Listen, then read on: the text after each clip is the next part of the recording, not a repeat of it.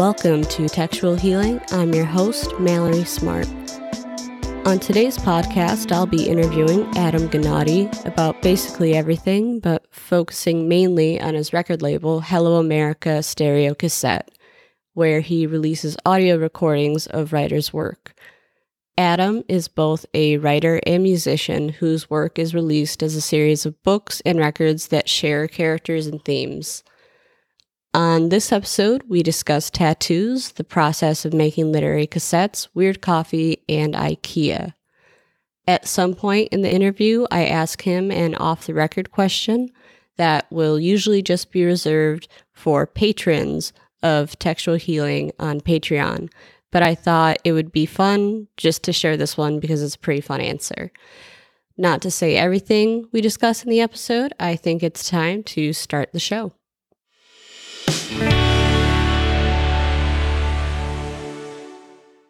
I'm sorry it took so long. I was crazily searching Facebook because I know we met in person once at a reading, and I just couldn't remember the name of the damn reading. Yeah, what was it called? That was Extremely Highbrow Literature, and you and Nate came out for it, and it was at the Whistler in Chicago. That is a good name for a reading. Yeah, it came from, I stole it from Nate because he said it at one point in his book. And I was like, you know what? I'm just going to take it. And it's funny, he never even noticed it was his own words. So I was like, cooler for me.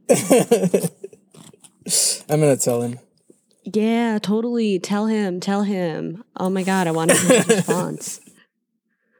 He was like, that's a great name. And I was just like, yeah, most people really don't remember the things that they said. But no, it was cool meeting you there. I think afterwards we took you to a diner. Yeah, I think we went to Chicago Diner, right? It's the vegetarian place, vegan place. Was it that what it was? That's definitely it. Yeah, totally. I love that place. They have the original diner is in Wrigleyville, and it's much bigger. But I really liked the cool retrofit they did for the second one. I think I've only been to the first one. I mean, before we all went to the second one. Potentially. The flagship or something. I'm sure that's on Wikipedia. It's got to be. It definitely, I mean, I found you on Wikipedia, so it must be. Yeah. No, I mean me going to I was joking about me going to the restaurant being on Wikipedia, which would be weird. My Wikipedia is like so wrong. Everything on there is wrong. So I recently updated Noah's just because I was bored. Noah Cicero. Maybe I might fuck with yours. I don't know. Do it. You should make up some shit. Make up some really bad rumors. Oh man, I'm totally gonna do it. I swear to God, I'm totally gonna do it. Well, I was the Unabomber, so that's one thing. You could do that. Perfect. Yeah. I was just actually watching a documentary about the Unabomber. It did not have the right effect on me and my boyfriend because I was like, dude, this is wild. And he was like, I don't know. I like his lifestyle. And they start going through his manifesto, and my boyfriend's even more like, he also makes sense a lot. I dig his ideas. I just don't want to kill anybody. And I was like, okay, just Unabomber light. Yeah, the killing part's not very chill. No. But the rest is pretty cool. It is interesting, though. The fashion. He's got a good, the sunglasses and hood is, I can totally get down with that. The only thing I can't get down with is really just the fact that he lived in that really crazy tiny cabin and was very confident about making bombs in it. Oh. Yeah, I don't even use firecrackers. I'm afraid of Black Cat firecrackers and matches and stuff like that. Damn, that's wild. Someone told me that his cabin is was taken apart and then rebuilt in a museum in somewhere around the Smithsonian. Oh shit, you just gave me somewhere I want to drive to now. Totally, yeah. I've never had any interest in checking out the Smithsonian before, but yeah, maybe I might just make some coffee and just drive over there now. It can't be too long, maybe 12 hours. Do it. But that makes me more intrigued. I've definitely been in a really weird serial killer / just infamous bomber mood. And Netflix has definitely been like feeding into that, and it's getting to know my likes. And I don't know why, but my 2 younger nieces are into that thing with me too. And a couple days earlier, my niece was like, okay, I think it's right for me to get my second tattoo, and you should come with me and we'll get matching tattoos. And I was just like, slow your roll. What? And it's because I posted it on Twitter as a joke. And you can't joke with people in their early 20s. Apparently, they're all like, hell yes, let's do it. And I think I mentioned something about murderers and we should get a tattoo. And she was like, we should get the Zodiac Killer symbol. Oh, and I was fuck. like, I can't walk around my life with the Zodiac Killer symbol on my wrist. That's living it way too hard. I don't think you want to go to that dark corner. I mean, I have some weird tattoos as is, but I don't think she's ready to make the plunge into my weird tattoos, and I'm not ready to make the plunge into her weird tattoos. Yeah, wait till it speaks to you. Yeah. I've got some, I think. Of course I know that I have them. I have a couple bars, like parallel bars on my wrist that a bunch of my friends in Oxford have. So it's like a handshake. You put your handshakes together and like your bars all connect. So that's like a friend tattoo. That was a stick and poke that I got in London. And there's a Picasso bullfighter on my shoulder fighting a bull. And you kind of can't tell whether the bull's about to kill him or he's going to kill the bull. So it's sort of ambiguous. And I like that because it's sometimes like you're the bull and sometimes you're the guy that kills the bull. And it goes back and forth. I've got a typewriter also that I got a long time ago. And then during a really bright eyes obsessed portion of my younger years, I got like a wavery, like winding skeleton that's kind of like a little tribute to one of the record covers of, I think the record's called Every Day and Every Night. I think it's an EP.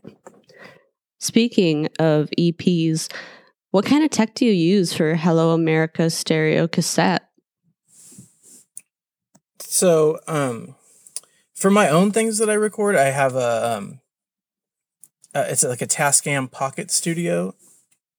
And then a lot of times I've recorded with bands, so it'll just be like in like their home studios, or like we'll actually book studio time. But if I'm recording on my own, it's just this little Tascam thing. And I also have an app on my phone that like does really nice, like just single track recordings. I dig it because I've listened to a few of the things and the audio is really good, pretty clean.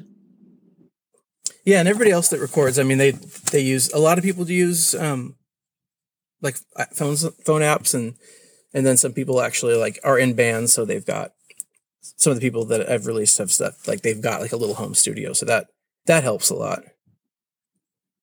What's the process like? Like someone sends you something and they're like, this is a really cool thing I want to do, and then you approve it and then they record it, or?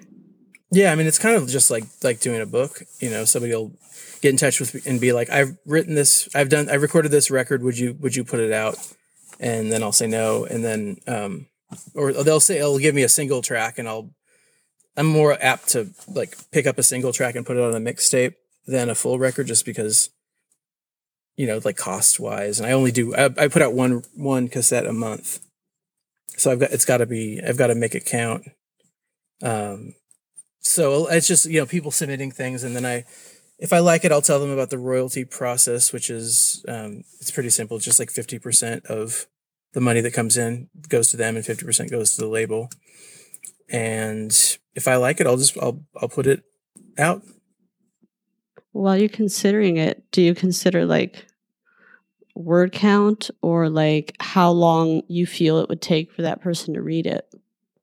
Well, usually they come to me with finished tracks. Because I like, some people send like, hey, what do you think about this story? But just because it's a good story doesn't mean it's going to translate to a good audio recording. And they might have like a terrible voice or like really bad delivery, or they might like say a lot of ums or just fuck up all the time. So like I basically want them to give me like a completely final track that I can say yay or nay on. And if I'm pitching somebody a record it's generally going to be somebody that I've worked with, so I can be like, I know this person can pull it off. So for the last 2 records, like Nate and Nicole Mornings, I was like, will you record a record for me? Because I'd put out a few of their tracks on comps, and I knew that I liked their work and that they'd be able to pull it off without sounding stupid or weird or lame.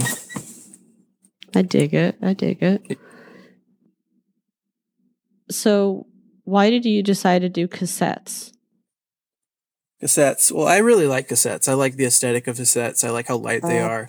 And, you can get them in many different colors. The manufacturer that I go through, Cryptic Carousel, uses just like there's a whole variety of cool looking colors. And I think they sound cool and kind of noisy. Like when you listen to them on an old cassette player, they can kind of sound a little blown out and a little like shitty versus digital, which is just so clean and great, which is that serves its own purpose. And then like vinyl's really expensive. Oh, I've always wanted to do a vinyl thing where I do vinyl audiobooks for Maudlin. I don't know. I wouldn't mind doing that, but I don't even know how much that process costs. It sounds like it'd be hell. Oh, it's so expensive. Like I've had vinyl of like my own readings come out from other labels, and I've seen like what they've spent, and it's just like I don't know if it's worth it because. So, for instance, there's a compilation that just came out that I have a little like piece of writing on this label, and they sent out their finances for it. So they printed 262 or 300 records, and the records cost like $15 a piece to produce, which is crazy because cassettes are pretty cheap.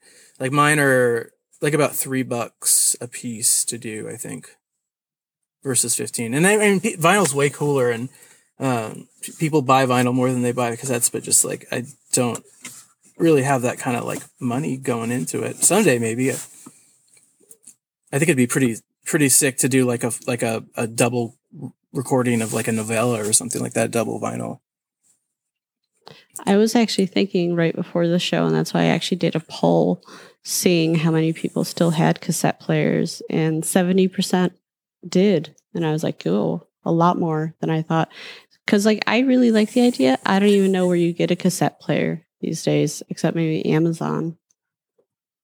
Yeah, I mean, yeah, you can buy them on Amazon, or you can buy them at thrift stores. There's actually this one tape label that I like that you can buy their tapes, but they also have an option to add a cassette player to it. So it's like a little portable one with headphones, and it adds like $15 or something like that to it, which is really cool because then you can be like, well, I'm getting the whole package right now. And someday I'm gonna like maybe rip off that idea and once I figure out a hookup to get a bunch of really cheap cassette players. And they're all made, they're made really cheaply, and like in truck stops, you can get them in truck stops. That's one place where I've always got them. Driving across the desert, you'll get them for like they're like $10. So if they're selling them for $10, you can probably get them wholesale somewhere for way cheaper. I just have to find the right hookup. I mean, really, you just have to look at like who their supplier is, and yeah. Yeah, and that's part of the plan. I really want one. Well, if I find one I'll send you one. Really? Yeah. That'd be lit. Yeah. Damn, I forgot I would start saying rad, not lit. People have been criticizing my use of lit. Are you switching over? Yeah, it's hard. It's almost like an addiction. I have a withdrawal period where I'm still like occasionally being like, that's lit. I'm like, rad. It's rad. Oh, I definitely say rad because I'm from California. That's like it's in our DNA.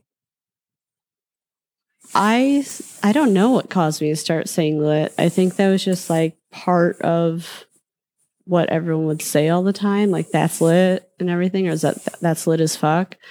But it sucks that a baby boomer came at me and said, they really don't say that anymore. Oh. And I was like, shit, how are you more ahead than me? And then he started showing me the things that Gen Z kids were like. And I was like, I don't think I'm trying to be like Gen Z, but I guess I do have to update my word usage. What are Gen Z saying? Instead of lit or rad, a lot of them call like cool things Gucci. Okay. And I can't work that into a sentence. Like I know, or period or shit like that. I don't know.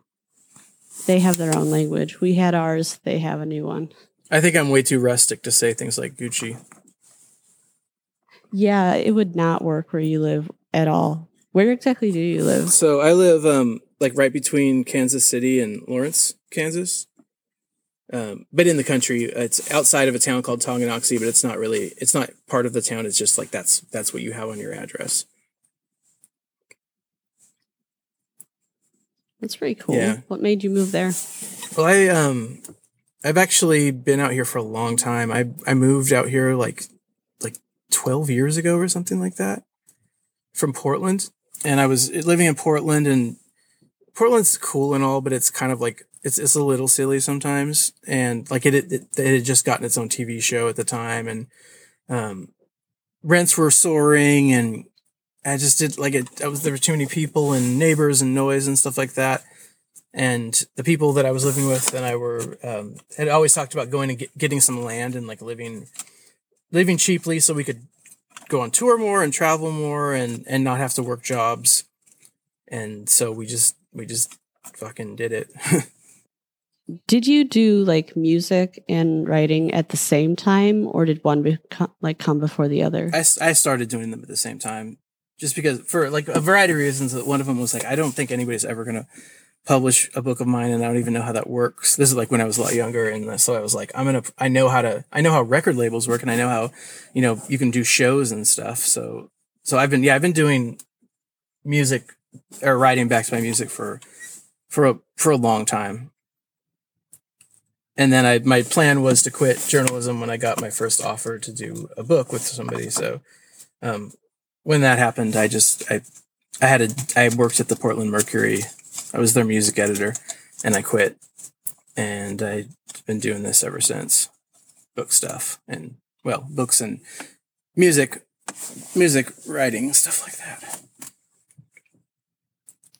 Do you go for like a specific sound when you're doing music? Well, if I'm doing my own, if I'm recording it on my own, it's kind of, I like sort of like a noisy, sort of like fucked up folk music. I grew up listening to like Saddle Creek bands and Neutral Milk Hotel and things like that. So I like things that are a little more damaged sounding. And then like when I'm writing with bands, it's sort of like, it's more up to them retaining their own sound. And it always ends up sounding different than, that it would be if it was with their singer. But on my own, I'm kind of... I'd describe it as like lo-fi. Yeah. Then maybe? Yeah, definitely. Yeah, I like... So, I play...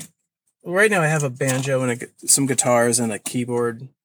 And I have a lot of instruments that I don't really know how to play, but I'll use them to record with. Like I have a Judy harp and I have a chime box, and no, those don't even sound real, do they? But it's a lot of kind of weirder ones. The chime box is new to me. It's a box with a bunch of BBs in it and like these little like bells, and the top of the box is sticky, so you turn it over and all the BBs stick to the sticky part, and you flip it back over and all the BBs drop onto the bells very slowly. So, and it's really cool. I don't know if that's the real name for it, but it's pretty badass. And it just sounds like this weird, like slow tinkling, like almost like a glockenspiel or something like that. That's really rad. See, I said rad. Work. No, that makes me think of like those ASMR videos, like where there's those like weird soothing sounds that you just need to keep hearing, and it's therapeutic. Oh yeah, a chime box is totally ASMR. Yeah, it's absolutely that kind of thing. I don't. That's not something that I do, but like it completely works for that.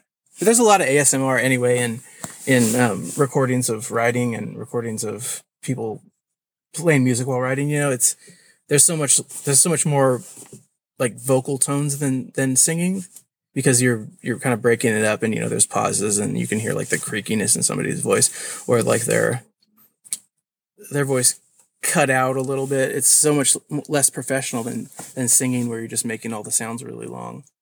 So I've definitely gotten those ASMR like hair tingling feelings while listening to people read their stuff on headphones.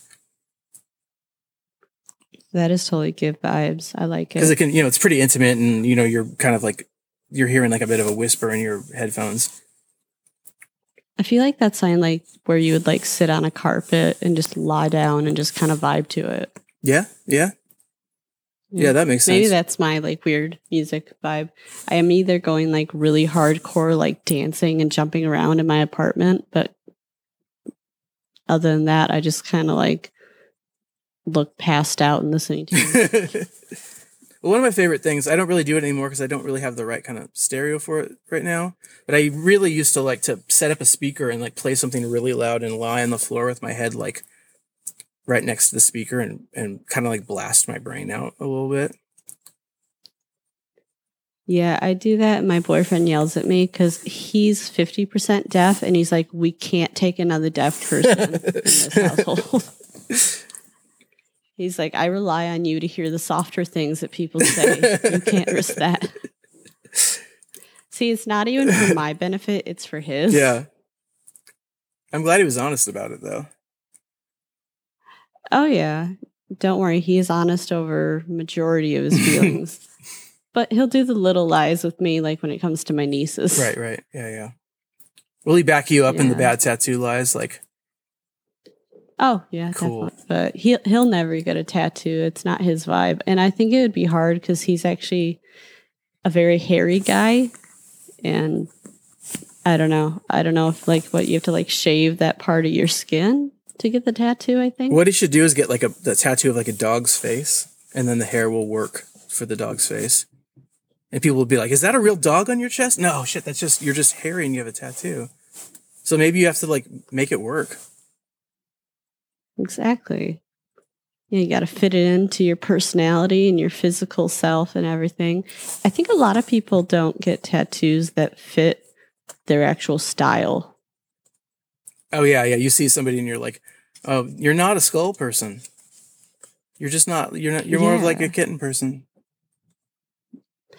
I have seen people with tattoos of cats. Oh, yeah, definitely. Honestly, there's nothing worse, though. My one cousin has a SpongeBob tattoo.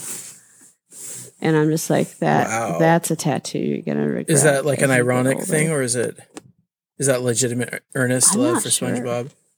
She is like getting tattoos like crazy, and I can't even imagine what else she's doing from here. But she also got an It tattoo of Pennywise.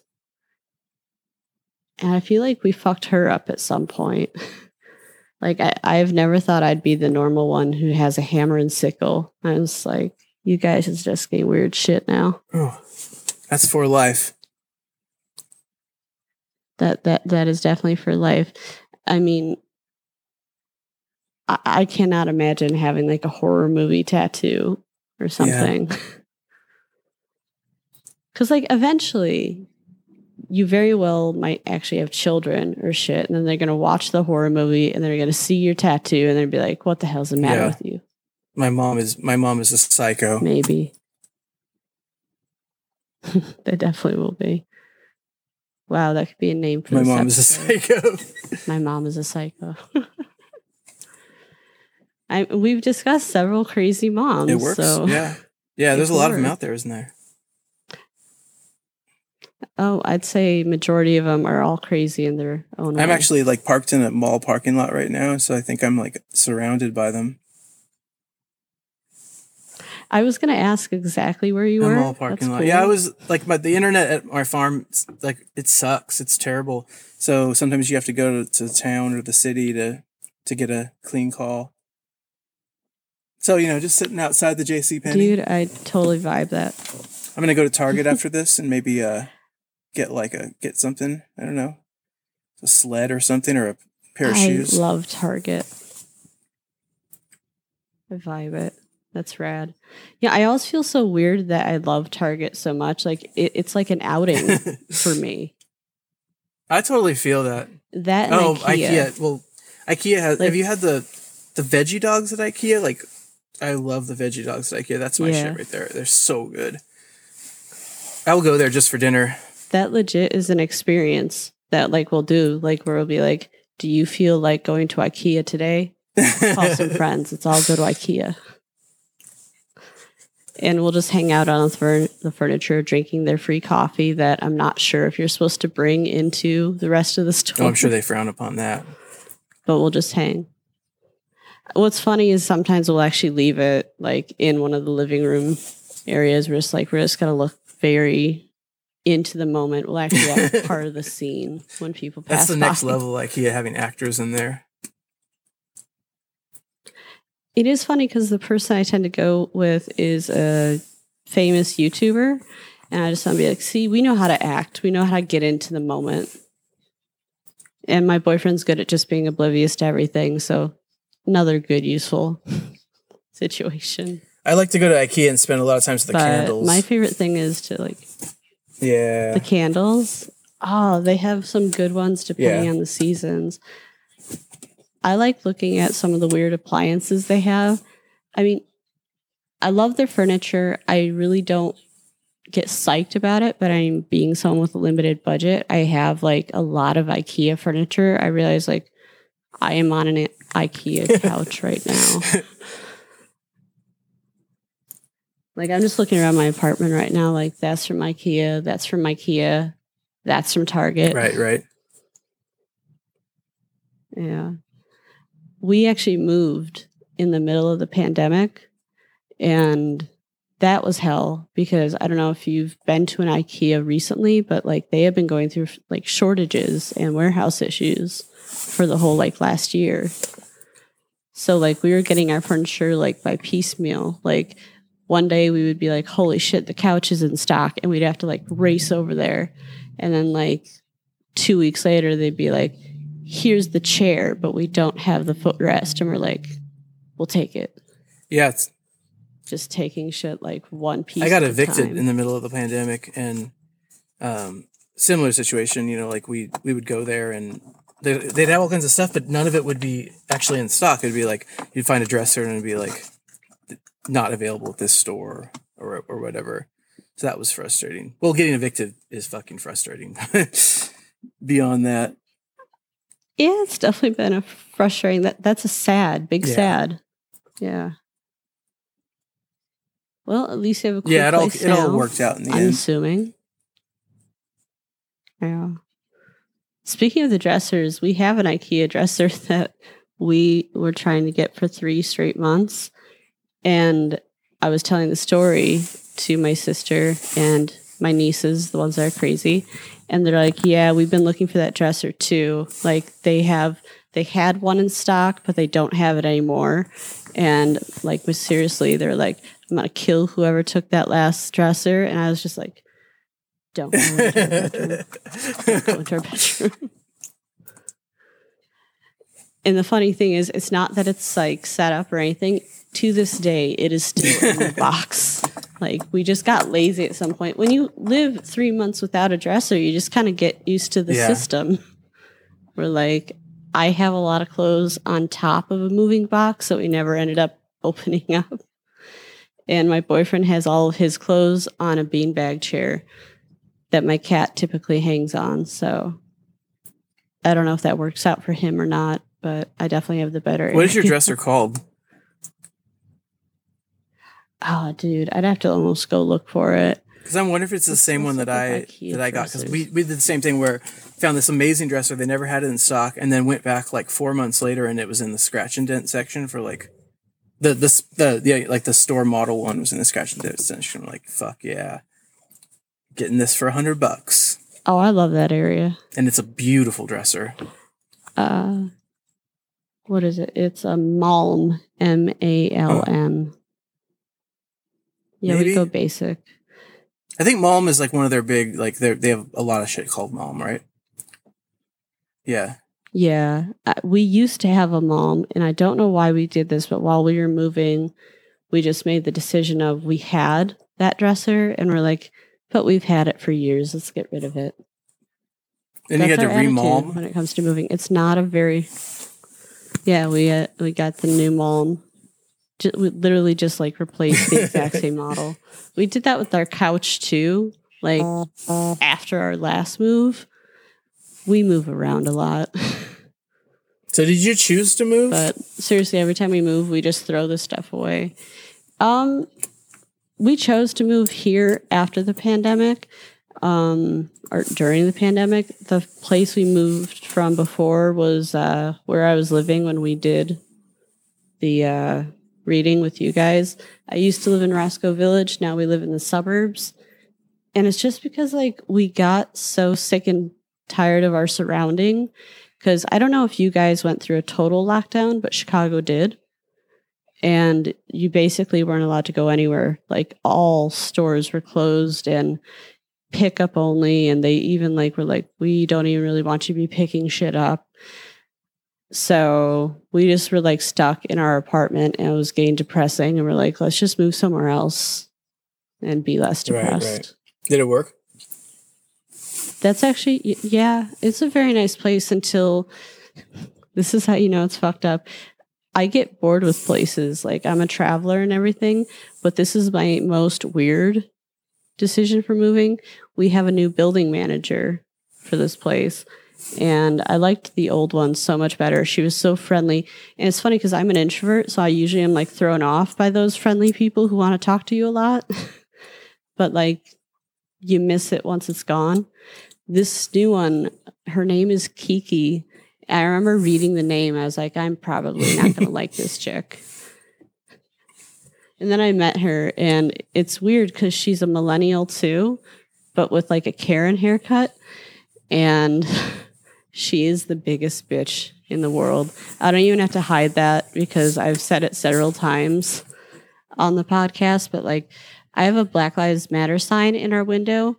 We're allowed to have it with our lease and everything. I've seen weirder signs in our windows, but she's kind of an all lives matter chick, I believe, because she's mentioned it more than once. Like once, like when she first started, she's like, "You're 410, right?" And I'm like, "Yeah, that's my number." And she's like, "The Black Lives Matter sign."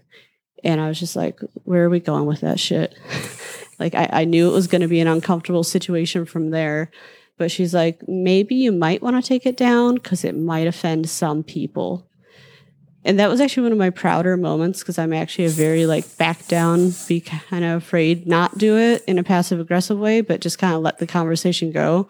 But I kind of like stared her down and I was like, what people? Yeah. Who's being offended by sign? The worst people. And she's like, I don't know. Yeah, I just want to be like, you?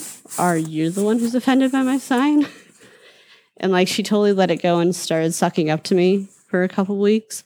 And then body cam footage was released in Chicago of a cop that killed a 13-year-old kid, insisting he had a gun, but he didn't. And our city went off. I mean, we didn't riot, but we protested like crazy. And she went to me and she's like, in light of these events, maybe now is a good time to get rid of that sign. Wow. So I was just like, if you think I wasn't getting rid of it before when we weren't having massive problems, I'm definitely not getting rid of it now. But going to the moving thing, I'm willing to move 100% based on who this woman is. Do you think she's listening? She's going to listen to this? And I don't know. Maybe I should just like name drop the podcast and then she'll start sucking up to me again. Okay. Fuck you, Kiki. If you're listening to this, you're a piece of shit. Like, she's one of those weird people who is desperate for people to like her, but she's not a likable person. Going at it all the wrong ways. Yeah. So I want to move directly across the street because they have basically like our building, but better. And they have cool brick walls and cooler amenities. And it's owned by the people who used to own this building. And their building manager is the one that left us. I was like, I do miss that bitch. We should go there. And more specifically, the windows are so much wider, and I decided that I should just blow up my Black Lives Matter sign because it will face her office. Yeah, I just want to piss her off at this point. I haven't been able to convince my boyfriend that that's a valid reason to move. But I've convinced him on weirder moments. Like when we had an apartment that we were perfectly chill with, you think it wouldn't be so easy to talk somebody out of it being like, I don't know, man, we had COVID in this apartment. It's tainted. Right, right. But we moved 2 weeks later. Have you had COVID yet? I actually got it like right during the move because I'd been on total lockdown, and then like you have so like where we live, you can't really rent places in the country because nobody rents places, so you have to buy houses. So we had to figure out how to buy a house, and which is like it was a lot harder than I imagined it would be, and also easier in different ways, but. Doing all the things like, you know, dealing with real estate agents and getting U-Haul trucks and something like that, at some point got sick. And then while moving in, like that week of moving in, unpacked and everything, just got sick as fuck. Damn, that sounds like hell. Yeah. My partner and I live together, and she got it too. So we were both, like, we couldn't do anything. We're just fucked. I have no idea who gave it to who. There wasn't any there was no reason for us to get it really, because we're even though we were going to U-Haul places and all that stuff, we were still wearing masks and really safe and everything. And somehow it snuck in, and she actually just got it again, a couple months ago, like earlier than you're supposed to get it. So, you know, like you're supposed to be immune for a few months or something. She got it like 2 months or 3 months later after getting it. That's not shocking, because after COVID was done with me, I decided to go to my doctor and be like, can I get the antibody test? I don't know why I felt like this was necessary. My boyfriend had them all. He was cool. But I didn't have any antibodies 2 months later. That's weird. So I think some people just have that, like maybe your partner just didn't develop enough antibodies. But I'm terrified to get the vaccine. I've been reading that people who have had COVID actually have stronger reactions to it. And I'm not a happy sick person. Right. Well, Elizabeth, my partner, she got her second one a few weeks ago, and she got really sick for only about 24 hours. But it, you know, not fun. A lot of pain. I don't think it should dissuade you from getting it, but it's yeah. Not hot. I definitely will when I'm able to. I can't do it right now because I'm still on post-surgery meds, and they're steroids, and you can't get vaccines while you're on steroids. I have like chronic pneumonia, so I was on like the list of, well, I wasn't like on an official list, but when they did the thing where they were like, okay, people who have bad illnesses or, you know, compromised systems, like this is when you get it. So I got it like about a month ago before a lot of people. And just because like I've had pneumonia every year for like 20 years, not constantly the whole time, but like it comes and goes, and it's not fun. I've had pneumonia once, and that is a pretty fucked up one to have. So that sucks. I feel very, very bad for you. I like how we just totally curtailed this talk. The vaccine, I could have gotten it earlier on, but for some reason I wasn't allowed to because I have asthma. I don't know. I was determined that was the reason where I should be able to be like, see, I have a breathing disorder. This is a respiratory disease. Save me, please. But they're like, no, that's not on the qualifications. And it totally blew my mind. But anyone else with pre-existing conditions were able to. That's bullshit. Now everyone is allowed. If they're listening to this right now, fuck you guys. You and Kiki. Exactly. Fuck all y'all. Maybe we should just make the episode Fuck Kiki. At least 3 other podcasts I've discussed my hatred for her. Maybe it's time to make searchable on the internet. God, I'm a bad person. Yeah, it seems like asthma should be a super legit pre-existing condition. Like my pneumonia one is like that's kind of almost sort of the same thing. Like I had it like last time I had it was in 2018. I went over to the UK to go on tour, and I made it through 3 shows, and then I was sick in a friend's bed for a month, and like was just in the UK, laying in a friend's bed, and came back to the States, was sick for another month. It's This is fun conversation, isn't it? What were you touring for? My talking songs. So I was going and playing solo stuff, and then backed by a band called Youth Movies. But do you do that still, or well, I mean, not during the last one I did was well, no one can tour now. The last one I did was the tour that I was at with Nate, and like I didn't do any of that stuff at the Chicago date just because there were so many people and we only got 10 minutes or something. So, but usually I would split up the set. I would do like half of it backed by music and half of just a book reading. Mm-hmm. That's pretty rad. I would love to see you do it the other way. Next time you come to Chicago, you guys should do it. Because I know Nate plays music too. So that'd be really cool. I've been trying to get him to record some of his readings back to my music because I think that would be pretty cool. He's got such a great reading voice, and I love hearing him read, and his delivery, it's really like human and like intimate and fun and folksy and makes you feel good.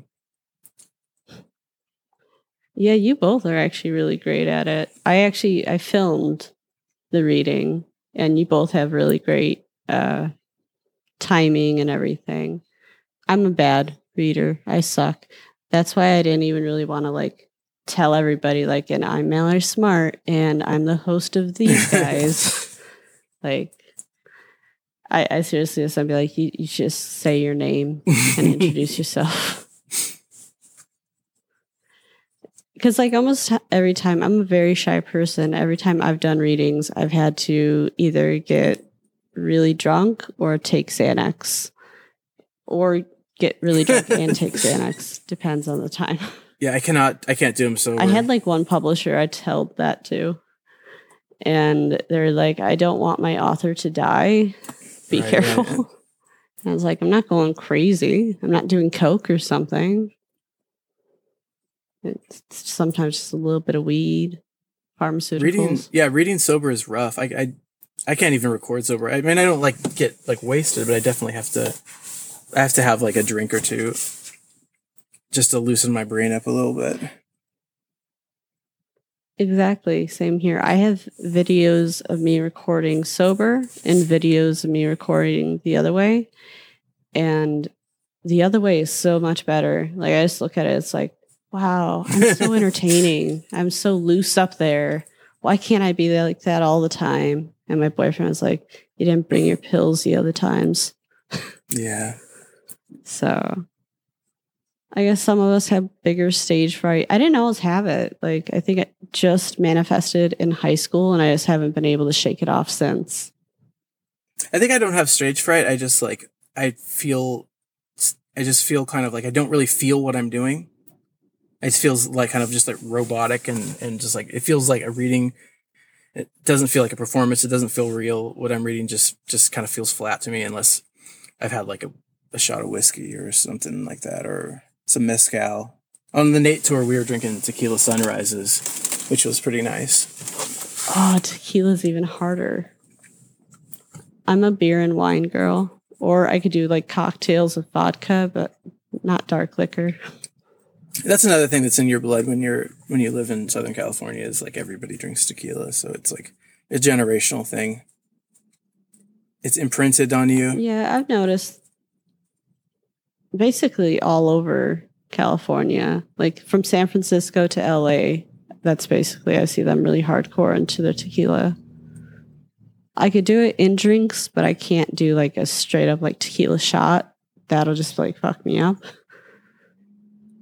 But, I am a smaller person, though. I'd like to contend, like, hard alcohol knocks me down a little bit easier than others. Right.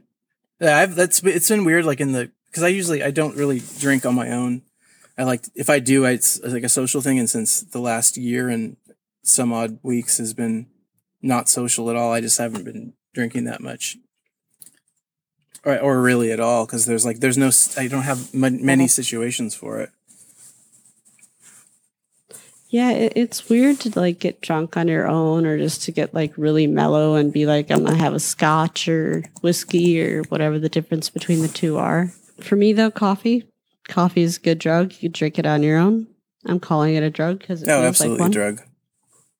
Are you big into coffee or no?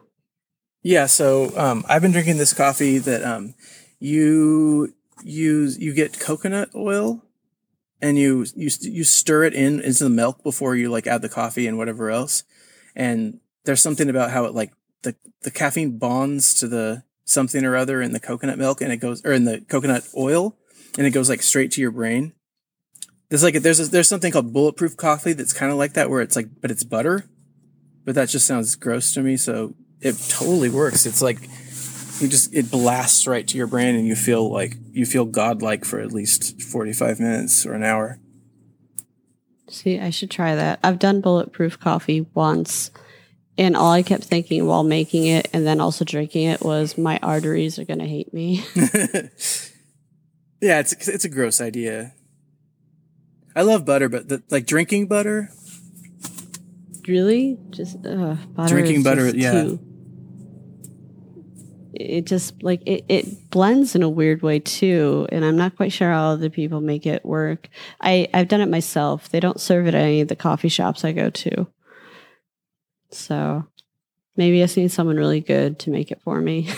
Right. Find that bulletproof expert. There's got to be someone. My YouTube friend actually is the one who brought it up to me, but he's been in hiding ever since the pandemic. Like we haven't seen him since COVID was announced. Can you do like a Zoom tutorial with him where he teaches you the art of butter? I want to message him about that later. Because you know what? I bet all his fans would like it too. If he's listening to this, what's his name? Eric. Eric, if you're listening to this, your fans are going to love this. His fans don't usually call him that. They call him Crendor.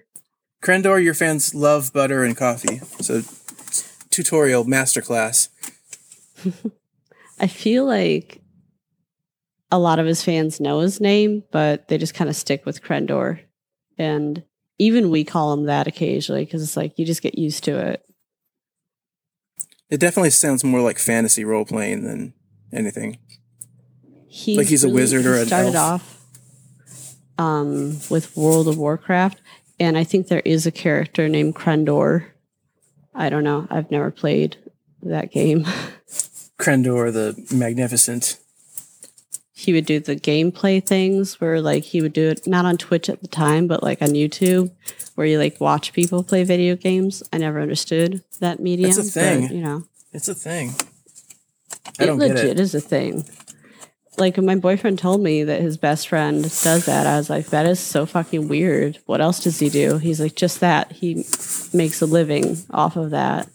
And even then it was still like astounding because this was years ago. And I was like, how much can you really make? He makes 6 figures off of that shit. And we're in the wrong business. If only I knew video games. Yeah.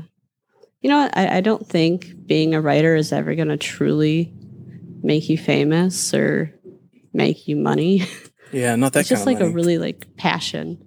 So have you been working on any writing lately or have you been working on any songs? Yeah, both. I just sent one book to the person who does my layouts, but it's a reprint of something. But then I've got another novel that's going to be finished at the end of the year. But I wrote like a fucking lot during the 2020. So I've got like this collection of 3 novels that I'll probably release, I don't know, in a couple of years or something like that. I just need to make sure, I need to give them some time away from me because I wrote them so fast that I want to make sure that they're not stupid as hell. How fast do you usually write them? Pretty fast because I don't have any other job or anything, and I don't really have any hobbies, and especially during the pandemic, I don't really have any friends because they're all in different places now. So I just fucking write all the time. I dig it. What do you write on? Like computer, hand, phone, typewriter? So if I'm writing fiction, I'll write the first draft in a notebook, and that usually goes really fast. And then I put it into a computer, and then I spend a lot of time revising it. So I'm definitely like, I pick things apart for a really long time, and I write fast, and then I revise just forever and cut it apart and until it feels right. And then for things that are going to be audio recordings, usually I just do that on paper because they're generally a lot shorter. Mm-hmm. You know, a 3-minute audio recording is only going to be a couple paragraphs. Definitely. And I'll use my phone. Do you notes listen too. to anything while you write, or like is that what's like speeding you up, or are you just like a classic like stream of conscious writer who's just like pouring it out? I definitely listen to things. This is kind of a new thing for me. I just started maybe this year or last listening to instrumental music. So I've been writing while listening to the latest Mogwai record a lot, and I've got a lot of like classical records. Like I like Handel's Water Music a lot. I write to that, and Vivaldi's Four Seasons, and then I've got a bunch of Album Leaf vinyl or Album Leaf, a band called the Album Leaf. Their vinyl, and I listen to that, but only instrumental music. So I can't hear another person's voice, or that it just fucks you up. Some people can do it. I don't understand how they do that. Most people that have been on the show so far have said like they could jam to regular music beforehand, but while writing, that can't be like lyrics because it's almost like their words are like going on top of your words, and it's hard to decipher. Yeah, that sounds like a frustrating mess. Yeah, I don't get it. I know a lot of people do instrumental. Like, what instrumental like genre would you say it is? Like if I'm listening to instrumental music, you mean? Yeah. Oh, I usually like post-rock bands, like Godspeed You Black Emperor, or Mogwai, or something like that, or classical music, which has kind of been a new thing for me too. I have this one. I'll say that's a 180, but I dig it. Yeah, it kind of makes sense though when you spend a lot of time with both genres, because they're both like kind of compositional and largely instrumental. So I listen to a lot of Bach, and I like Renaissance recordings of lute music. That sounds pretty not cool, but it gets your mind to a good place. Yeah, I definitely do the same thing. I'll do some classical music too. Or I do this thing where like if you have like a song that has like a really long instrumental build up before they start singing, I'll just do it up until that point and then like repeat. Oh, that works, yeah. Yeah, that's one of those if you want to take the extra step to like look back up on your computer and just start it over again. But you should just figure out how to loop it. If only I knew. Actually, I definitely could. I've made music before. I've actually written music for my book that's about to come out through Trident. I just haven't showed Nate yet because I'm a very easily embarrassed person. I just don't want to be like, here's my piece of shit music. So is it meant to listen to while the person reads it? Yeah, I definitely tried to time it that way. I use instruments like the acoustic guitar and a mandolin, and I don't go much further than that. I do use keyboards occasionally, but I'm not good at playing them. My friend is, so we recorded that way. So you wrote the music and your friend recorded it? Yeah. We did a pretty decent job. I mean, I would say the beginning of it is very similar to Paul Simon's early work. I have so many weird tastes, but we definitely go a little harder and faster. Like, I'm trying to think like of a great example of a band that we're definitely like mimicking. Let me look it up. I hate that I don't even know the music I'm trying. Yeah, Edward Sharpe and the Magnetic Zeros. We're going for that sound at a certain point. And we're just kind of like trying to keep it almost like rustic a little bit. Kind of like the music that you would hear like watching an on the road movie. Okay. Yeah. So I would like it if like I can like send that playlist to Nate and be like, here, it's something that can probably go with the book, like maybe do a download link or something. But yeah, that's my vibe. totally, I like that could doing totally both happen. music. That's a great Yeah. idea. And I was also thinking of using it as certain sections for a trailer for the book. I like making movies, so I'm good at making teasers and movies and everything. I started off as a filmmaker, and then I led into this. So hopefully I could use some of those skills with it. Nate's definitely a much better editor than ones I've dealt with in the past. He's very open-minded, and I like that. Yeah, Nate's up for anything. He's got like a generous personality, a generous mind. Oh, fuck yeah. And he responds really quickly. Like some people like take weeks, are like, oh, okay, I just got this email. He'll be like within the day and was like, oh shit, I didn't know if I was harassing you or cool. Thank you for responding so amazingly. Oh, absolutely. I'm one of those people too. And I love people that like are on their shit all the time. That's like when we were putting out Nate's tape, working with him, it was like the night that we did all the final layouts and stuff. He was just like right there getting it done, and yeah, he's on it. It's nice to be around. There are like some writers that I've met / editors who have this very like hardworking personality where it's like you definitely put the time in, and he's one of them. Yeah, and I dig that so much. See, Nate will listen to this episode and realize, oh, Mallory really likes me. Hi, Nate. So, yeah, we love you, Nate. We'll make sure he definitely listens to this. There's a lot of shout outs in this one, isn't there? I know. Most of them are actually pretty negative, but this was a positive one. So, I think it's the only positive one. shouts out to Nate. Shout out to Nate. Trident Press, man. Yeah. Do you prefer it when people use Bandcamp for Hello America stereo cassettes, or do you prefer when they actually just buy the cassettes? Bandcamp's easier.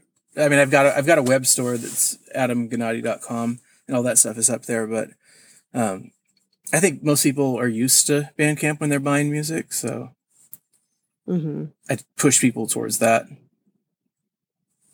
Have you ever thought of like doing something on Spotify, or do you still just want people to have like the physical experience? Well, my plan, and I don't know if I'm actually going to do this or not, is to, when every record hits a year, put it all on streaming services, because I don't want to limit it. You know, really cool. Because some people just don't even know what Bandcamp is, and it's like not as easy to use. Like if you're just driving around and listening to music, but once every record hits a year, I plan to put it up there.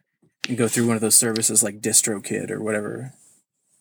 Now, I think a lot of people our age tend to know Bandcamp, but it's because a lot of us know people who are also musicians, and we're used to like them totally sending us that shit. I like how I'm just looping you in with my age. I'm just guessing. How old are you? I'm not. I don't think I am your age. I bet I'm like significantly older than you. I'm 45. Shit. Yeah, you are. How old do you think I am? 31 or 29. 29. Ooh, right in the middle, 30. I like how you're the only person who actually guessed older. Sometimes a lot of people go really younger, and I think it's based off of my height. Yeah, people usually guess younger with me, and I'm pretty short too. Yeah, it's something about the shortness. I think shortness keeps you young forever. I think I'm 5'7" or 5'6". I haven't been measured in a long time, so I don't know. Now we just need to get like a tape measure and be like, let's see how tall Adam is. Make like the markings on your wall. Yeah. The sad thing is it would only change as I get really old. It's not as like nice. I like it when people like get shorter. You like that? That's a horrible thing to like. It is horrible, but like with me and my family, like I am the anomaly. All of them are over 6 feet tall. And it's like, I don't know how I came to be, but like I like seeing that my one sister is slowly getting shorter than me, and my mom is slowly getting shorter. And I'm just like, see how it is now. Yeah. I totally try get that. and That reach makes the sense. top cabinet now. Yeah.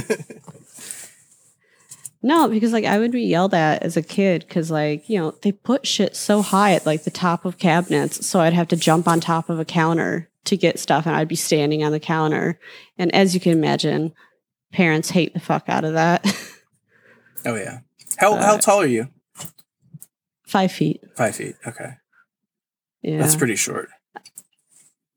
I think that cabinet makers need to keep in mind that there are short people who are their customers too and make like short people cabinets. I think cabinet makers are all really tall, and that's the problem.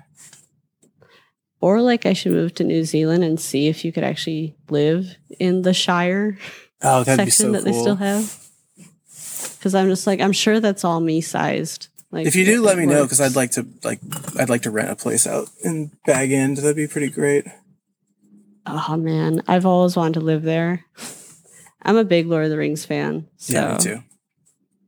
I'm very into like adventure fantasy and sci-fi fantasy and not the really cool, awesome literary stuff we read in our community, but I could read Lord of the Rings over and over like a million times. I think it's one of those books that you need to like check back in with every few years. I was seeing that Amazon is going to be making its own version of Lord of the Rings. And it's one of those annoying things where it's like, don't fix it if it isn't broke, you know? So I think what they're doing is they're going to do I don't know if you've read the Silmarillion. They're going to be doing like stuff from that. So like the Age of Numenor and like the early like First Age stuff. I don't think they're actually going to be redoing it. Yeah, there's a lot of cool stories in that, and that's like where it gets like that type of stuff. Like Tolkien's founding myth stuff is really nerdy, and not very satisfying unless you're super in deep. I am super in deep, and I've read a lot of stuff from that book, but I haven't read the actual like entire book. I just keep going back to The Hobbit and Lord of the Rings. I think as an adult, I should definitely go into that finally. You should, and don't feel bad if you don't remember all the names, because he just throws a laundry list of names at you. You just have to like focus on like the veins of society, like the elves and the men and the dwarves and like the people that came before them. And once you do that and just pick out, you'll see who you really should be paying attention to, because there's just like, it gets fucking biblical with all the crazy names. I think it's like Tolkien is a master world crafter when it comes to writing, and his like linguistic levels like are off the chart. So that probably would confuse most people because they don't get that like in depth when it comes to stories, where I think he gets carried away occasionally or got carried away occasionally. Oh yeah, absolutely. And I think it's really satisfying if you're one of those people. If you're one of the people that can take it, then it's like, it's a wonderful place to go. Yeah, I'm definitely one of those people who's like, I can get hardcore, but I need like a week to me, like just like doing nothing else just so I can get deep into it. Yeah. I think with books like that, you have to sort of like learn the language of the storytelling. It's like reading Proust or Faulkner or something like that, where you have to like, you really have to get patient with it, and then until you hear the voice and you know what they're saying, and then you're in. That's how it is with the Silmarillion. I was going to ask, like, is it a similar tone to the other books, or does it just go totally off in a different? It's more tangent? It's less. There's less action. Like, you know, there's not a lot of like, and then he walked up to a thing and did this thing. It's more like someone telling you a story at a fireside. There's not scenes as much as like this guy like telling you a bunch of cool shit. Mm-hmm. It's great. It's kind of like a historical text. Absolutely historical text. It's like a it's all origin stories, you know. Mm-hmm. And if you know Lord of the Rings enough, you'll be totally in. Yeah, I definitely know it enough. If anyone watches that movie with me, I feel bad for you because I'm going to talk the entire time. That or Harry Potter. I apologize to anyone in the future who actually thinks it's a good idea to watch that shit. I'm totally hooked on both of them, and like it's weird because like I don't write that type of stuff at all, and I have no desire to write it. But like if I want to be entertained, like I will go to the world of Harry Potter or the world of Tolkien and like feel very happy and at home. I've written fantasy stuff, but I don't have that voice where it works that well. So I've never shared it with anybody. Have you ever tried? No, I've kind of been doing what I've been doing since I started doing what I've been doing. I dig it. Because my stories and my books are all connected anyway, so it's sort of, I mean, it's not totally alien to the concept of what something like that is. Like, they're all the same characters, and they're all continuing plot lines and calling back to certain scenes and things like that. And all of it, I don't write anything that's not connected to that.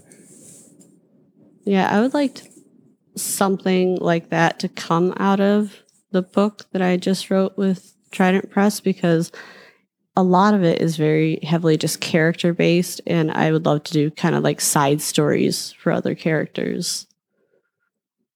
You should. And it's like kind of create like this huge world.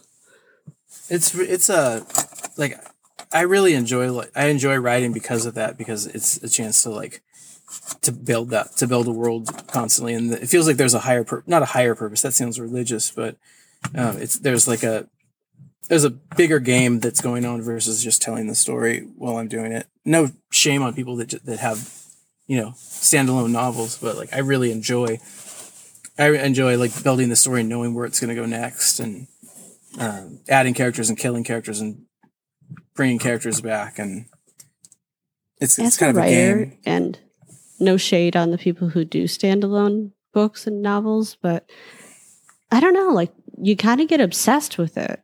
And you just want to keep digging deeper. And I'm surprised that so many people are able to let go and do something else entirely. I read books sometimes and I'll be like, man, I wish you would have just taken this book and just kept writing more of it, Go Proust on us. I would dig the fuck out of that. If you find a book like that, tell me. I will. Yeah. What have you been reading lately? Let's see. What have I been reading lately? Oh my God, my mind just totally blanked. Yeah, that's what happens when you get put on the spot. Yeah, totally. And I read a lot of books all at once, so it's kind of hard to recall.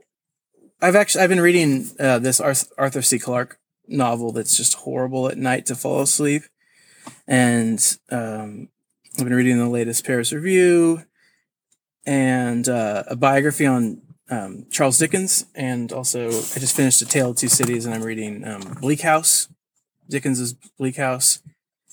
Mm-hmm. I just got a bunch of books from Trident that Nate sent me, so I'm gonna be reading. I like how occasionally he'll do like Tanner's a book stuff dump on you. It was really exciting. They're all so small, so you get like 1,000 books in a package, and I can't. Yeah, I'm reading his Pocket Emma Goldman book. I like that. Cool.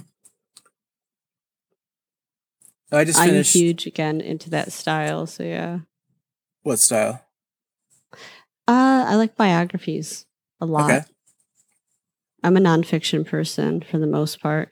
I'm currently trying to complete A Tale of Two Cities. I just kind of keep hitting a roadblock occasionally. Yeah, How long did it take you to read it? The first part was I had to actually stop, and then I came back to it later because it starts really slow, and then I ended up reading the whole thing in a week because you get really caught up in what's going to happen to the characters, and it's great. It's way different than other Dickens that I've read. It's like the writing's a lot more plain spoken and not as Victorian, I guess. No, he wasn't Victorian. I think I need to get over that slump of the slow pace, and then maybe it'll get better for me. I've been tiptoeing through it just because I know that based on the synopsis and what everyone tells me about it, I'm like, oh my God, I would love that book. But sometimes you just gotta do it little by little. It gets really good. It's like one of those books like Victor Hugo's Les Miserables, where you have to get through the opening scene with the bishop, and then you get into the story, and it moves really fast, and it's good. See, that's actually one of my favorite books. I have 3 different copies of it on my shelf right now. One is the first edition, and one is this really crappy, tattered version I got from a used bookstore, and it's from the 50s. But yeah, that never really felt too slow for me, but maybe it's just because I was really obsessed with that era. For me, I mean, it's also one of my favorite books, but I think I was thinking I wasn't ready for the beginning as much, I guess. And I was like, why are we getting to know so much about this what is his name? The priest or the bishop that lets Jean Valjean go free with the candlesticks. I can't remember his name. But you learn so much about him and then he kind of gets dropped. But yeah, it's a great book, and I have a kind of a newer translation from maybe 10 years ago. And yeah, I turn back to it all the time. At the beginning, it's like he goes and he stays with this bishop, I don't remember if he's a bishop or a priest or whatever he is, and a cardinal. I don't know. I can't remember the religious designation of him. But then he steals stuff from him on his way out, and then he gets caught, and then the bishop's like, well, Bishop Myriel. Okay, I think so. Yeah, like he wasn't stealing this from me. I'd given this to him. He tells the police, and he forgot to take all this other stuff, and then he gives them all this other stuff, and that's how Jean Valjean gets started and becomes like what he is when he's running his factory and becomes a respectable man. I really liked in that book that Victor Hugo goes off on tangents, like about like the plumbing of Paris. Oh, that's so good. I love writers who could just totally like explore into an area where you're like, wait, what the fuck am I reading? But it's also amazing. Yeah, totally. Yeah, I love when he does that, and he'll do that for like 100 pages, but you're in because it's so good. Like in War and Peace, when Tolstoy starts talking about like the philosophy of war, that it hits such a roadblock for me. Or when Karlov Knausgaard talks about Nazis. Yeah, like seriously, I love a writer who can go off on a different passion and obsession they had in a novel, and it still works. Yeah, like that is true skill. And you're just right there with them, like you're just swept along in the current with them. Quite literally. Yeah, the current of shit. Yeah, I mean, it was necessary for the book. Obviously, he didn't have to go totally. that into detail, but I loved it. Yeah, no spoilers, everybody. I've tried to get so many people to read Les Miserables. It got a lot of no's. I always felt it was one of those books that like everybody read, like because most people have to read like an abridged version for high school. But I don't even know if that was just like my high school thing or not. That's kind of a shame to read an abridged version of it, though. Yeah, that's what made me want to get like the full length, because I was just like, this feels so incomplete. Like it's a decent read, but I feel like there's a lot more. And obviously there is a fuck ton more. And I felt so much more pleased, except until I like got into class and like the teacher is almost like just solely asking questions about the abridged version. I was like, shit, I can't say that I read a different version. And I no longer know what she's talking about.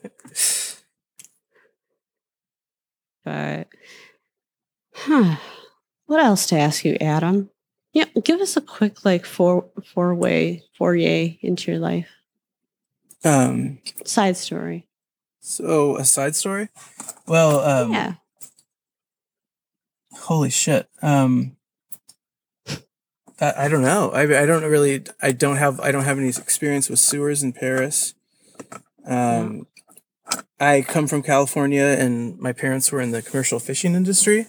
So I grew up living on boats a lot, and we on both sides of the border, and we spent a lot of time at sea or down at docks, sleeping in my parents' car while they did like business down at docks. So like a large part of my life before coming out to be totally landlocked was like revolved around the sea. I spent a lot of time just swimming as a kid and out in the ocean and just hanging out with my friends on the beach. And it's just like a very different life than the one I'm living now. But, you can't really own land in San Diego unless you're rich as fuck. I feel that. Sea story? That's cool. Good side story. Yeah. Like, I feel like you could write like a pretty good intro if you were to do like a memoir years from now on that. Right. Who And knows? then maybe go into like the deep details of that industry that we all don't know. And it would be like, damn, he knows how to work it into his book. I was also a child back then, so I'd have to do a lot of research.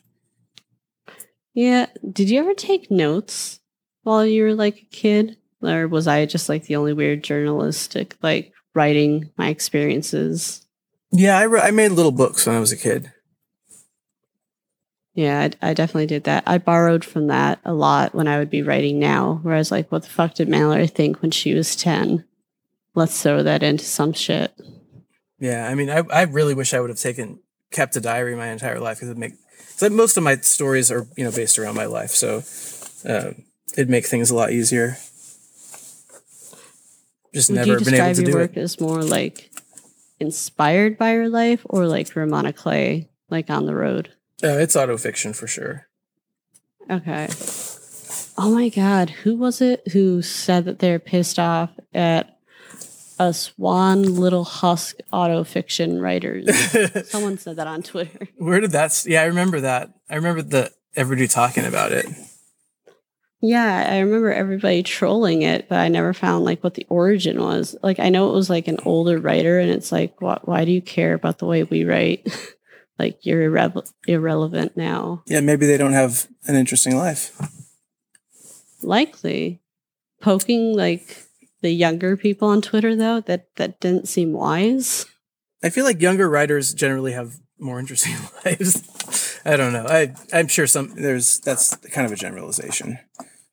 No, I feel like it is a generalization. A lot of us have lived boring as fuck lives. The more I want to stay in my safety loop thing, but most writers I've met live very similar lifestyles. Like, I drive around cross country like crazy and do like readings and tours and all that, and almost like nomad land, but for millennials, which is, I think, would be a better story. Right. Yeah. But I don't think this writer, she had to either be a baby boomer or like late baby boomer. I feel like I might have read some of this person's writing. I just don't know the name. But like they weren't forced to live that kind of lifestyle, and they didn't have the internet. So that just sounds boring. Yeah. Like they listened to what society a lot told them like what to do. And I feel like we don't as much. Yeah, I kind of like doing my own thing. It feels a lot better at the end of the day. I dig it. Yeah, it's like you don't want to feel like you're just kind of like imitating someone else's life. It's like that just sounds like almost like a betrayal to your own identity a little bit. Yeah, definitely. I mean, I don't think if I looked at my life, live it to the highest. Yeah, I think if I saw myself as like a teenager and looked at what I'm doing now, it would be a surprise. So it's good to take some different paths. I know when I was a teenager, I was studying to be a historian, like even all the way through college as well. And then I made a hard pivot this direction. What was your intention? Like, what were you trying to go towards? I've always wanted to be doing this. See, that is so rad. I wish I had that feeling. Like, I knew I wanted to do something artistic, but I don't know. I definitely had parents yammering in my ear a lot of, no, you got to get a real job. Happy I never did. Yeah. I think I've been writing professionally, I think since I was maybe 18. I started doing journalism pretty young, and it was really easy to get journalism jobs as a teenager because people were like, "Oh my God, it's a kid." Like, tell us what's going on with your friends. Oh, it reminds me of Almost Famous a little bit, where it's like, wait, how old are you? Yeah. So, what have you been listening to? Like, what's your number one song that you've been jamming to this year? Okay, so let's see. The band I really like the most right now is an English band called Porridge Radio. And I'd never heard of them, and then I was on Instagram and I saw their label Strictly Canadian like did a post about them, and I was like, oh, let's see what this band's all about. And I listened to them, and it's kind of like I've been told it's like PJ Harvey, but I've never listened to PJ Harvey, so I'm not really sure what that is. Kind of like indie rocky, but like really great lyrics and sort of intense. And I listened to them, and I just was like, this is my new favorite band. And so I went back onto Instagram, and I found the band, and I like wrote him a note, and I was like, your record's really great. That's nice. And then the singer wrote back, and she was like, that's cool, because I've been like listening to your songs since I was a teenager. So then we did a trade. We sent each other's records. So now like I've got a vinyl of the record, and the record's called Every Bad, I think, and it's so fucking good. And the song that my favorite song right now is the song in the middle, and I can't remember the name of the song, but it's basically like it's a fucking like amazing song. It's like it's kind of poppy. It's sort of like almost like a 90s like Dinosaur Jr. type of thing, which is not really something that I'm into, but it's just like the lyrics are so good. And I kind of go for bands with good lyrics if I can. Yeah, Porridge Radio. That's a writer thing. Oh, absolutely, right? Yeah. Like most writers wanted to be rock stars. You had the good fortune of being both. Like yeah, I always felt like it was kind of boring to be a writer. Like, I've gone on a lot of book tours, and they're so fucking boring. And then as soon as you have it, like, because I've toured a lot with bands, and as soon as like that model has changed a little bit, tour gets really fun. Yeah, I love it when you actually tour with like punk rock bands, and you're just kind of like the writer on the side. I think they're so much cooler, but it's like you almost want to like upstage them a little bit. I used to have a band when I was in college, but I haven't really pursued shit like that since. It was really bad. We were trying to be Riot Girl style, and some of that stuff is really good. In college, yeah, I love Riot Girl so much. Like as I said, I got the Bikini Kill tattoo, and I will go apeshit if I like hear that live or even at a cool place in a bar or something. But we would play like in art galleries and flower shops and shit. Anyone who would let us play after hours. But, well, your book's got a soundtrack now, so yeah, you might be going into new realms. Dude, I would go into music so much if I was able to. I think like if I do slow down on my writing a little bit, that like, see, my fear though is that like it's become my hobby to play music, and I'm worried that if like I somehow throw that into the writing, that for some reason it would become monetized and a little bastardized a little bit. But oh yeah, it's absolutely that goes hand in hand. I don't play it for fun at all. Like it's all I only play music if I've got something to record, and that kind of sucks. Mm-hmm. I just don't know how to like enjoy it. I mean, I enjoy it, but it's not like I don't ever like sit around on the couch and play guitar. That's like actually so foreign to me. It's exactly what I was doing until I got the offer to publish this book, and I was just like, okay, we're going to go a little away from free strumming. That I use the mandolin mainly, short arms. I feel like it's easier to play that. And I haven't found an acoustic guitar that really is great for my build, but I'm sure there is one out there. Maybe like child size. Yeah, like it's so embarrassing to go to a music store and say that though, and be like, hey, can you find one that fits these arms and fingers, please? Taking you to the Fisher Price section. This far. Like it's cool. I mean, I used to play electric guitar a little bit, but it was really bad. I wasn't great at it. Not as I was going to say amazing, but I have a firmer grasp on like acoustic guitar and mandolin and everything now. But that came from my touring more, and I would go camping and hiking with friends, and that is how weird we are. We would just stop occasionally and just bring out guitars and play for no reason. Yeah, we lived that hipster lifestyle. We also were those notorious hipsters that would dumpster dive, which has led me now to have 5 different versions of Rumors. And it was great because like I gave it to my niece, one of them, the other day, and she's like, "Oh my God, do you know how much this costs now?" And I was like, "Obviously not enough where they're actually throwing them away." And then she showed me how much they're going for now, and I was like, "Bitch, give it back."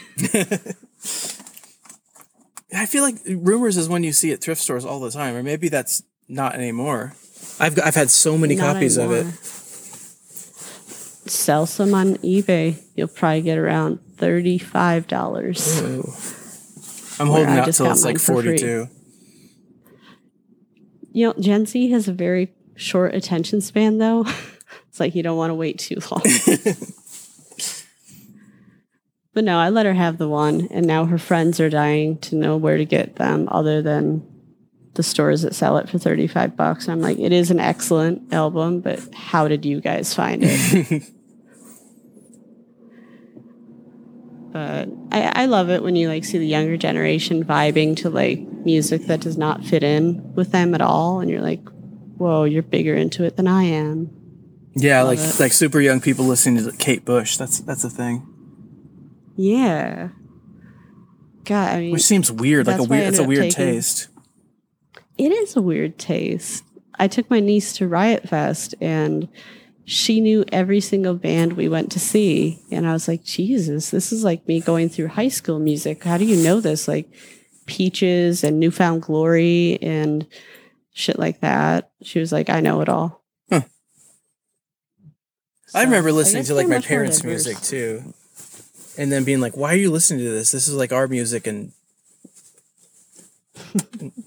it's just something that probably happens.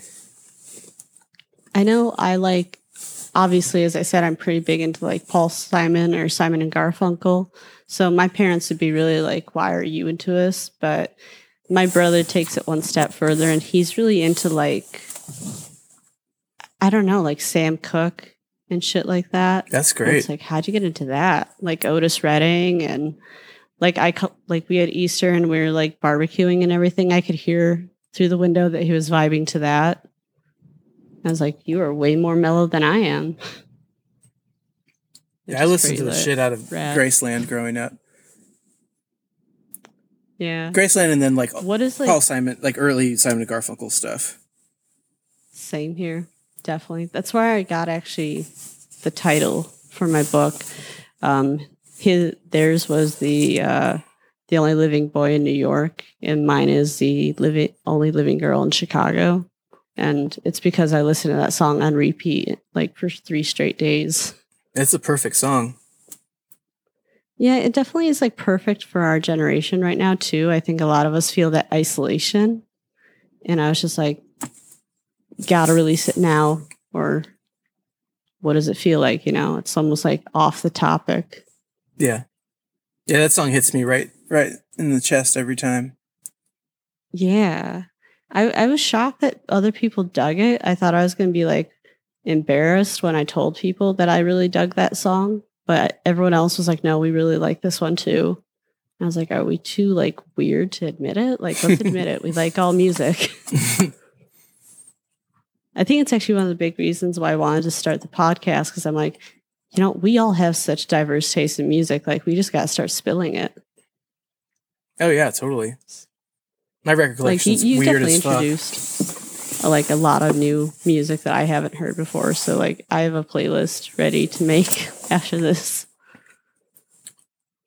Yeah, I'm trying to listen to mostly new music, but I listen to everything. And everybody says that, right? Everybody says they listen to everything.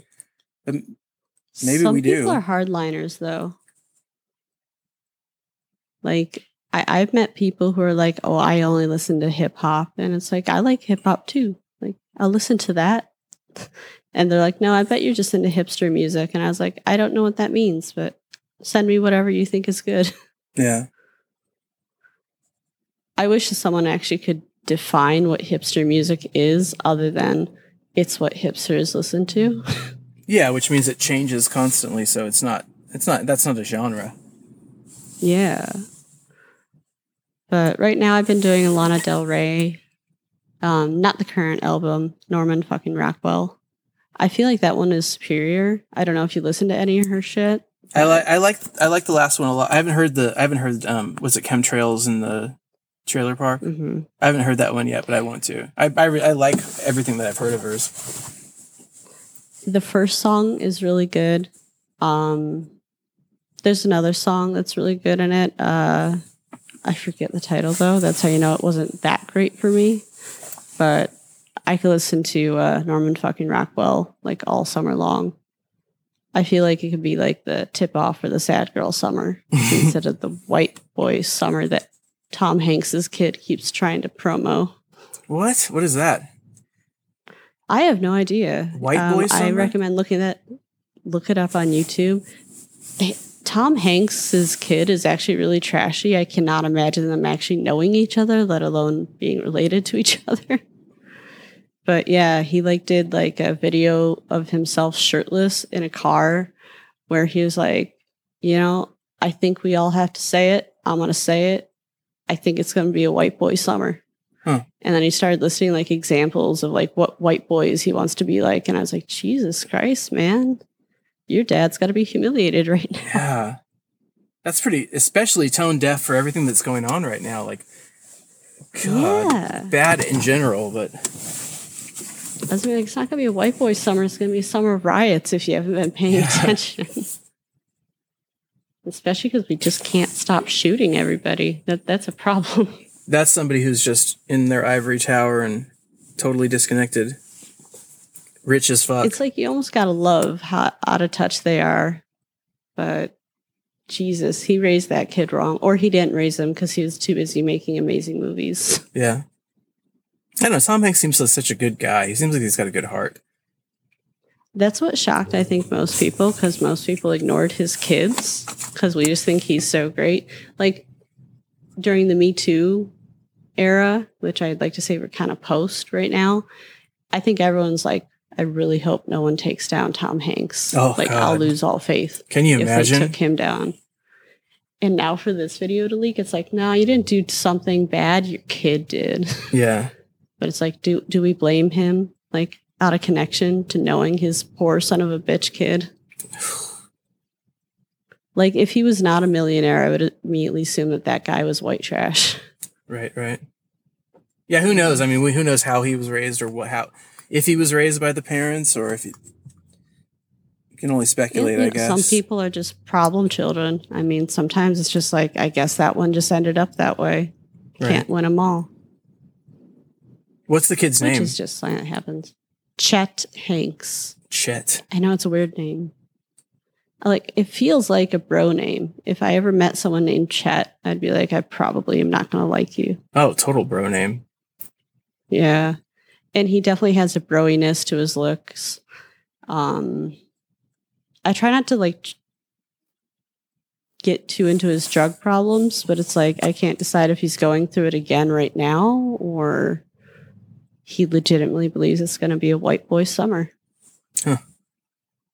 I don't know. I know there's hot girl summer, and right now most of my friends are sad girl summer because the music that's been coming out. I'm just I don't know, man. I feel like it's kind of boring to keep labeling the summers with weird names. Yeah. I don't know. That's so inconsequential. Yeah. You get the captions on Instagram so much, hashtag hot girl summer. You know that there's going to be a hashtag thing with white boy summer over and over for the next couple months. Yeah, that is a path that I'd rather not trod down. Yeah. Yeah, it's going to be riot summer instead. Yeah. I called it. We're going to burn shit down. Yeah. And Kiki will definitely come at me again about my sign. I feel like any controversial protest or riot situation, she's going to come at me. Fucking Kiki and fucking Chet. Chet, if you're listening to this, fuck you. Fucking Kiki and fucking Chet.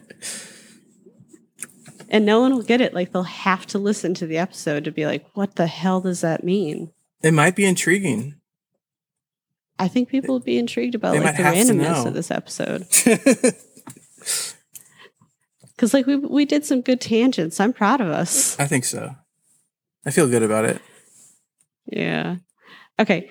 I have one off the record question and then after that, I'll let you read and wrap up. All right. Okay, so the off the record thing, I'm doing a Patreon soon for the show, and only people who do this one tier will be able to access this question. So here we go. Obviously, I'm obsessed with coffee shops, and there's this really great one. If you come to Chicago, I'm going to drag you to it. It's called Wormhole, and it's like strictly an 80s theme. Like they have a DeLorean in it and like Star Wars crap in it, and just basically it's like you're living in Stranger Things, but they happen to serve coffee. It's really cool, very kitschy. They just opened up a second location that's called Wormhole 2, and it has a 90s theme. They have a lot of Wayne's World shit and the cheesy horror slasher fix that came out and everything, those posters and knickknacks and everything. So my question is, if you were to form a new Wormhole coffee shop, what decade would you give it? Oh, I definitely would go, well, I mean, it kind of covers a lot of decades, but like put it somewhere during the Black Plague. Yeah. And why? It would just be not fun. It would be like really not fun. And costumes you could go for kind of like plague doctors and starving peasants and things like that. I feel bad saying this now. And there'd be only black coffee, but the coffee would make you sick. And it would just be like dirty you'd have to, and give fucked the up. coffee good names too. Oh yeah, ashes to ashes. Hell yeah! See, that would be great. You could do like charcoal coffee and name it that. Oh yeah, totally. Charcoal infused coffee. I don't know if I'd go there though. A Middle Ages one would be cool though. Like that's not really a decade either, but like a full on like you're like in the Middle Ages and you don't actually would like get to coffee. imagine what kind of music would be playing other than like stuff with the flute or something. Yeah, like it would be like lute music. I'm totally in for lute music. A bunch of trilling I feel like lutes. I would go there and I would just order like water and then just watch everybody else have weird experiences. It'd be like a Renaissance fair coffee shop, which now just sounds horrible. Yeah, that just took the kick out of it. Okay. I like your era. That's very, very out there. Like I was expecting you to go for like 50s, 60s, but I was like, no, okay. That's the best answer I've heard for that question. I'm glad that's off the it's record. Just like, we're in the middle of a plague, have a coffee shop devoted to an old plague. It'd be great. Yeah.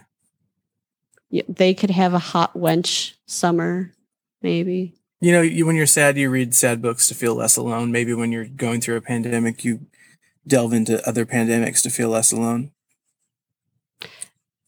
I'm a little fucked up by the fact that Netflix actually came out with a series called Pandemic like a week before the pandemic really hit. Whoa. It's definitely one of those moments where you're like, what did they know before us? Netflix knew. They did. And then they were like, and everybody's just going to sit and watch this for the next year and maybe more. Exactly. Like, basically, the entire series is a big pandemic is about to come. This is how we're unprepared. This is what we can do.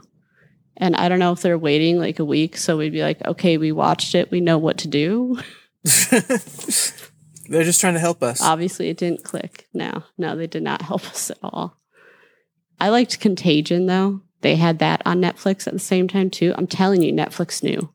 I'm not trying to be like Alex Jones conspiracy theory, but it was a little eerie that they had Outbreak and Contagion and this pandemic thing out right before it happened. Because in Contagion, they actually consulted a lot of people from like the WHO and the CDC. And it's, I swear to God, like a play-by-play of what we've been doing every single day for the last year. Is Contagion the one that Gwyneth Paltrow is in it? Yeah, she's patient zero. Yeah, that one was fucked up.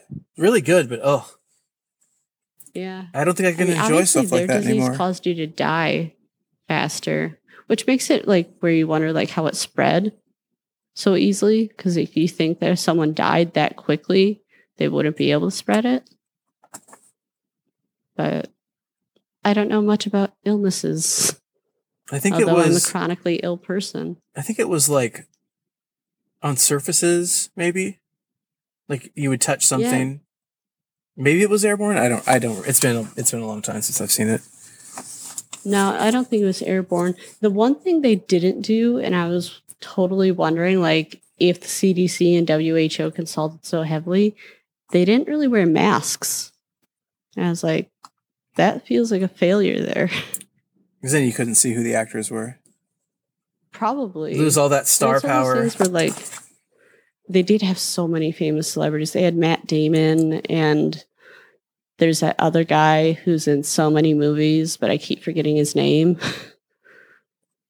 Like he's in Gattaca and shit like that.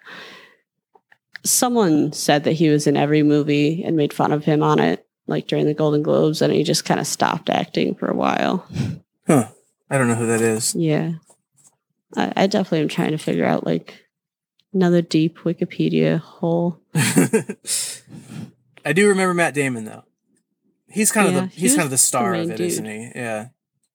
Mm-hmm. Jude Law. Oh yeah. That's the guy I was thinking of. Jude Law has been in a lot of shit. Yeah, he just like will pop up in anything. And some people were saying like, oh my God, he might just pop up in like a random commercial, or he'll get a credit for like baking cookies and bringing it to someone's set. And ever since then, I think he was like shamed into like making less movies. Oh, that's sad. Yeah, it's funny because he's a great actor. Yeah, he felt like so good about it, and then everyone's just like, damn, boy, you seem desperate. Well, he was in Captain Marvel, so he's back doing at least something. Really? I haven't seen that one. Yeah, he's like... I kind of avoid that franchise. He's like one of the main characters. Well, I guess he's back at it then. He got over it. He's back. Jude Law, if you're listening to this, congratulations on coming back. Shout out to Jude Law. See, we did another good shout out. It was a happy one. Like, we love you, man. It'd be a cool name to have, though, Law, because then you could make so many jokes about yourself. The long arm of the law and all that. Breaking the law. See, I have the fun last name is Smart. So I get some good jokes, but usually they're just really basic as fuck. Like where people just be like, are you smart? You're lucky to not have a weird name at all. There's not a lot of last names, or there's not a lot of jokes for Gennady. People don't even know how to pronounce it. I mean, maybe they could be like, you're naughty, but... I've gotten Gennady by nature a lot. Gennady by nature, and like, people will rhyme with potty, but usually adults don't call toilets potty, so... That one's that word always rubbed me wrong. Especially as someone who has had, like, I have 11 nieces and nephews, and I'll hear my siblings be like, you gotta go use the potty to them. I'm just like, why can't you just call it a toilet? It's just as easy to pronounce. Potty. I don't like it. I'm not going to say it ever again. Okay, so do you want to read something of yours? What the hell? Let's do it. Hell yeah. I'm up for Stepping up to the plate. Adam Gennady. Yeah, naughty by nature. I got that a lot in high school. That's okay. That's fine. Okay. So, all right. I'm going to read a little bit from this book that I wrote called This is the End of Something, but it's not the end of you, and it's a little novel. And if you're reading along in the home audience, it starts on page 195. Yeah, you never know, right? Cool. Here we go. Driving to Oklahoma the next day, it was colder and the land was flat and low and red. The sky lightened to a pale blue, the road ruler straight as far as you could see. It was earth the color of fresh blood, and ahead of us black highway and cloudless sky in sharp relief. There were no cars, no houses or trees, all around us sun-baked rock flats, and we turned off the car stereo and listened to the road noise. Tires on the asphalt, the steady hum, a low, soft grind. We drove in silence, off in our heads. I thought of how sometimes in the midst of survival, life will jerk you away from your home, how it will push you out across the map, away from the people you love or into the path of others. I thought about the people in my past, the ones I'd left behind or lost track of. As you see people come into your life and people leave. Some of them become family and some of them you never truly know. They drift away or leave suddenly and sometimes they die. You try to hold on to them, but life gets in the way. You make mistakes, and because of those mistakes, you lose the people you love. You stay in contact, or you don't. Everything will change always. This is something you have to accept, or nostalgia will turn into disappointment and eat at you until there's nothing good left. You will think of familiar streets. You will dream of old love. In your mind, you will walk lost avenues and pass long vacant storefronts and see ghosts on every corner until your memories and your longing for what was before will poison you. You will either drown in past glory or you'll search for satisfaction in the place and time in which you stand. You will tell yourself to find new glories. You will learn to believe in the future and in hope, in potential, in second chances and second wins, in triumphs to come, new opportunities, unexpected quantities, surprise gifts, in doors open to you and in closed doors you will push open and in the locked doors you will smash down. You will stomp through the shitty battlefields of today looking for the victories of tomorrow. You will do this, but you will look back too. You will look back because you can't help looking back. You will look back as you sweat through the worst, meanest days when the whole world is pissing joyfully onto your head. You will look back for signs and explanations, for hints and familiarity. You are human, and because you are human. It was full dusk now, sunset the red of earth with iron in it. To the west where we just come, the sky was like fire over the plains. A few years ago, I would have imagined this as a fire to end all, to take back the land from its unworthy inhabitants, to be a closing note, a grand gesture, and a summation. But here I stand, my story told, and I want to tell you this is not the end. Things are ending each day, yet to those of us still here, we march on. The way of life we're used to goes away a little more every year, and we struggle to find what's next. We work, and we rethink, and we look for good moments to make it all worthwhile. We fill ourselves up with action and fellowship and thought. We suffer and we fight and we build lives to be proud of. Even if we fail, we push forward. We believe in the chance to get better, the possibility of satisfaction and reconciliation, the eventuality of some better moment. And when the people we love die, we mourn them, and then we remember them. Part of what they were goes on with us, and what they were and what we are is now a doubled stitch in the great fabric of life on this lonely spinning rock, the vast starlit lifelessness of space hurtling out as far as we can reach. Us here, that life, it glows in the darkness as a beacon, a candle in the emptiness. Sometimes humanity is worse than a virus. We are steamrolling, heartless death. We are cancers and wild onslaught. At our best, we are that dark field of flickering lights, the light of love, of hope, of reason and change. We are little lights, barely a match struck, but we are many. When we ourselves are gone, the people we love will remember us too, and some of what we were will go on with them. Even if we're alone in the world, our smallest good actions ripple outward into waves we'll never see. It goes on. Our gentleness, forethought, and stewardship rebuilds the world in small shares. Days that become night are an ending, but there's something else too, and if we're lucky, we wake up to a new morning. This is the end of something, but it's not the end of you. It goes on. It's all right, we can breathe again, wake up again, stand tall again, love again, make our lives in the image of our dreams again. We might leave our past in the places we came from, but we remember them. We tell their stories as we move forward. Again and again, it goes on. Again and again.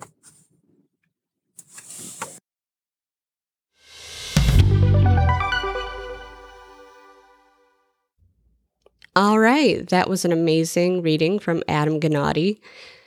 If you want to find out more about him, check out his Wikipedia that we constantly joked about on the show, or his site, Hello America, helloamerica.bandcamp.com. And as always, you can look him up on Twitter at @TheHelloAmerica. You should definitely look more into his writing and his music, all of which are really rad.